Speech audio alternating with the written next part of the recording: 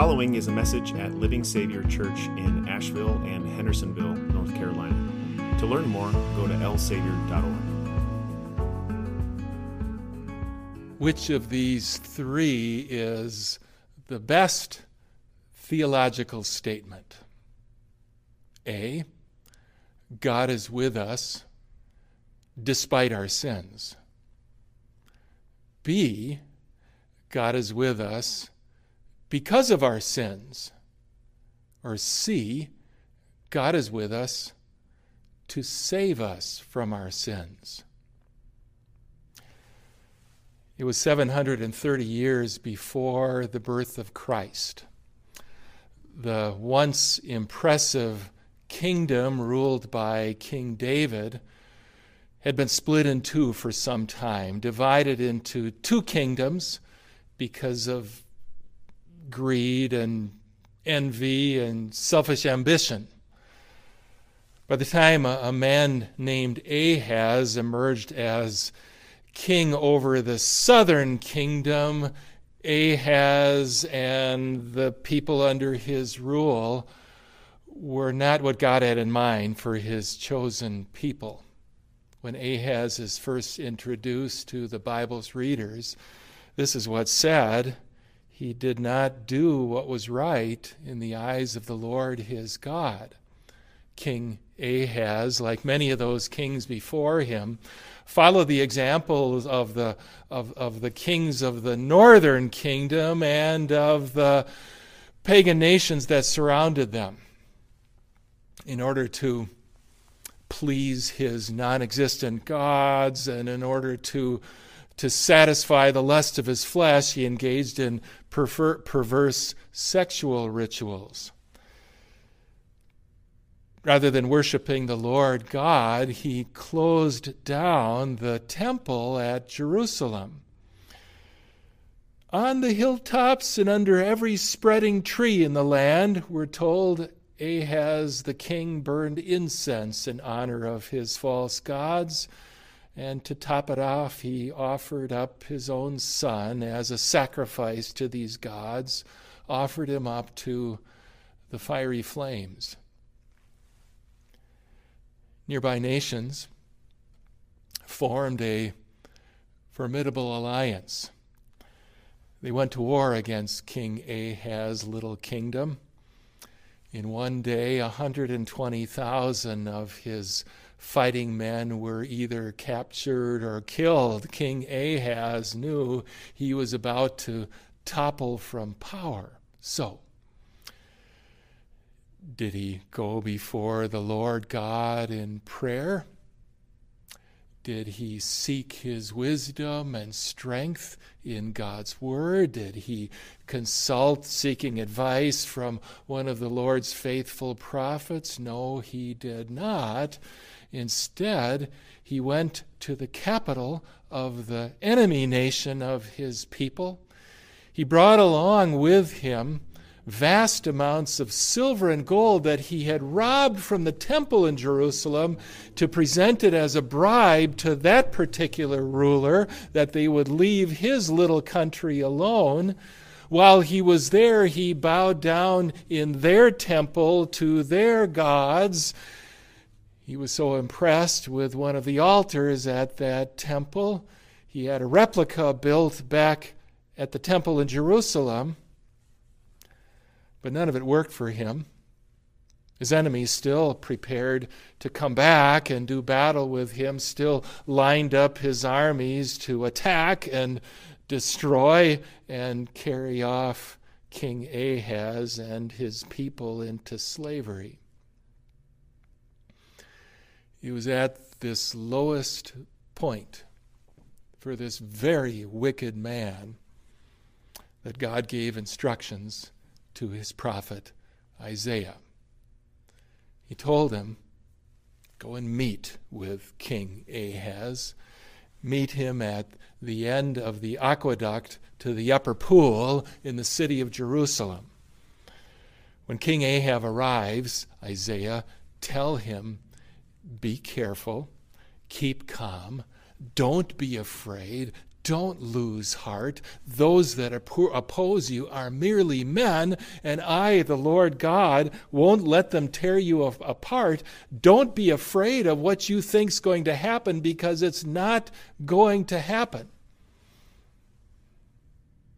And then God instructed Isaiah, tell him to ask for a sign. Tell him to ask for a sign that could be presented in the deepest depths of the sea, or in the highest heights of the sky, or anywhere in between. Tell him he can ask for a sign to prove that I'm going to do this. So Isaiah, he followed the Lord God's instructions. The king Ahaz, he heard the word of God, but he responded with arrogance. He countered with unbelief. He answered with sort of a false humility. He said, I will not ask. I will not ask. I will not put the Lord to the test. That's when the Lord instructed his prophet to tell King Ahaz that hard times would indeed arrive. He had his prophet announce that this enemy nation eventually was going to come, and it would overrun the people of the whole region and enslave them and bring misery to all of them. But remarkably, the Lord did not retract his offer. Matter of fact, he still promised to provide a sign of deliverance even to those who didn't want to hear it. The sign was proof that God can do the impossible and rescue his people from their own wickedness. The sign was proof that God will do the unthinkable and be present even for those who cannot understand his ways. The sign would assure everyone who hears it to keep calm, to not be afraid, to not lose heart. Isaiah was told to put it this way: therefore, the Lord himself will give you a sign. The virgin will conceive and give birth to a son, and they will call him Emmanuel. One of the things that you have come to know about the one and only true God is that he's never done anything as people expect he ought to. Though this wicked king didn't want it, God still told him about the sign. He didn't carry out the sign of the virgin giving birth to a son called Emmanuel for the influential, wealthy influencers of the land or for their respected scholars, nor did he show this sign eventually to King Ahaz's son or to his grandsons. 8 descendants of this king ruled over the land after King Ahaz had died. None of them saw the sign. Eventually, their dynasty collapsed in failure, and this land called Judah never saw such a king again. No, the Lord kept the sign in his back pocket, so to speak, until the time of a man named Joseph and a woman named Mary. Those 730 years passed. Then Joseph, we're told, was an ordinary man living in an ordinary town called Nazareth. A betrothal had been arranged in the custom of the day. Very likely it was arranged between Joseph's parents and Mary's parents. A public announcement that a wedding will take place at a certain point was made. Perhaps even the two of them stood up before witnesses and pledged that they would soon marry one another. Of course, it wasn't just the families who wanted the wedding to take place. Apparently, Joseph did want to be married to Mary as his wife, and Mary did want Joseph to be her husband. But before Joseph took Mary home as his wife, and before they they came together in the marriage bed, Joseph learns Mary's expecting a child. He reaches the only logical conclusion he can make. Mary's been sexually unfaithful to him. Heartbroken, he begins to think about ending this engagement, this betrothal, and calling off the wedding. But he's a righteous man, and in his righteousness before God, he wants to be kind, he wants to be merciful, he doesn't want to expose Mary to public disgrace and shame, so he's thinking about ending this betrothal quietly. And that's when Joseph has one of the most remarkable dreams in the very strange history of dreams. As we're told, an angel appears to him one night while he's sleeping in a dream. Joseph, son of David, the angel says, take Mary home as your wife. Don't be afraid to do that, because what is conceived in her is not from another man. She has not been sexually unfaithful. No, the angel says what is conceived in her is from the Holy Spirit. She will give birth to a son, the angel said, and you are to give him the name Jesus, because he will save his people from their sins. Being a righteous man, Joseph takes the angel at his word and he acts accordingly. He even assures that there will be no doubt over the fact that what's conceived in Mary is not from him, it's not from another man, it is from the Holy Spirit. When Joseph woke up, he did what the angel of the Lord had commanded him and took Mary home as his wife, but he did not consummate their marriage until she gave birth to a son. And he gave him the name Jesus. You know, as you prepare for Christmas, it doesn't matter at all whether you remember or know how many reindeer Santa Claus has and what their names are. It doesn't make a lick of difference whether you know how many maids are a-milking, or what Frosty the Snowman's buttons are made of. As you prepare for Christmas, it doesn't really matter whether you can explain why some people call a Christmas tree a Yule tree. And it doesn't really matter whether you know what happens at Christmas every time a bell rings. But dear child of God,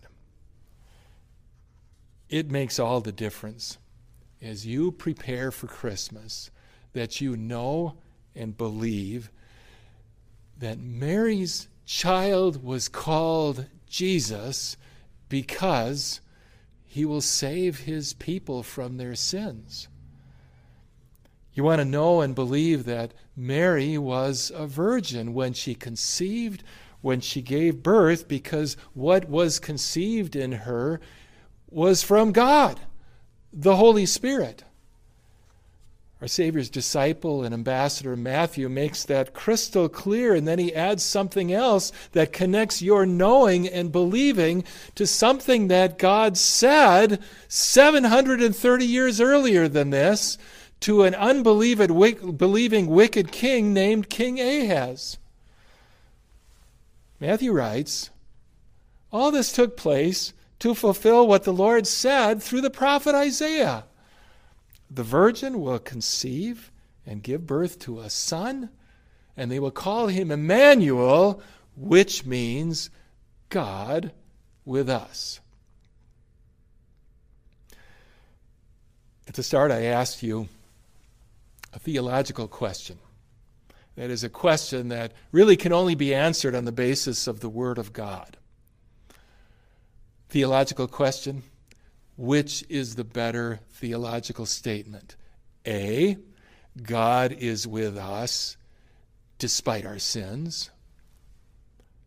B, God is with us because of our sins, or C, God is with us to save us from our sins? I think that's kind of a challenging question. In fact, if you think about A, B, and C long enough, you'll find there's merit to every one of them. A, God is with us despite our sins. Though our persistent worries continue to show a lack of faith in God, though our laziness wastes opportunities to serve Him and honor Him, though our impatience with other people causes great harm, though our thoughts are often pulled away from God, though oftentimes we seek the help of God as the last resort rather than the first, though our sins are many, God is still with us. B, God is with us because of our sins. Well, it's absolutely true that holy God hates our persistent worries, our laziness and impatience. Though holy God hates those moments when we love our things and our pleasures more than we love God. Though our sins are many, they have become the reason why God sent His Son to be with us as, what was He called? The friend of us sinners. See? God is with us to save us from our sins. Yeah, like you, I'll venture to say that might be, even though all have some truth in them, that might be the best of them, because it's precisely what the Scripture has told us here. By the Holy Spirit, the Virgin Mary gave birth to a son, and at God's directive, Joseph named him Jesus, Hebrew for God saves. Or, as the angel explained to him, he named it Jesus because he will save his people from their sins. As the Virgin's Son, he took our place, human being, living and dying, to rescue us from our sins. As true God from eternity, His living and His dying counts for every single sinner and the salvation of them. Jesus, the Savior, is Emmanuel. That's a Christmas fact. Jesus, the Savior, is Emmanuel. That's a truth of year-round value. Jesus, the Savior, is God with us to the glory of the Heavenly Father who sent Him, to the fulfillment of the prophets who spoke His word long before, and to the eternal benefit of His people, so that you might have the best Christmas celebration ever. You know that, and you believe that, because that theological truth is clearly proclaimed in God's holy word.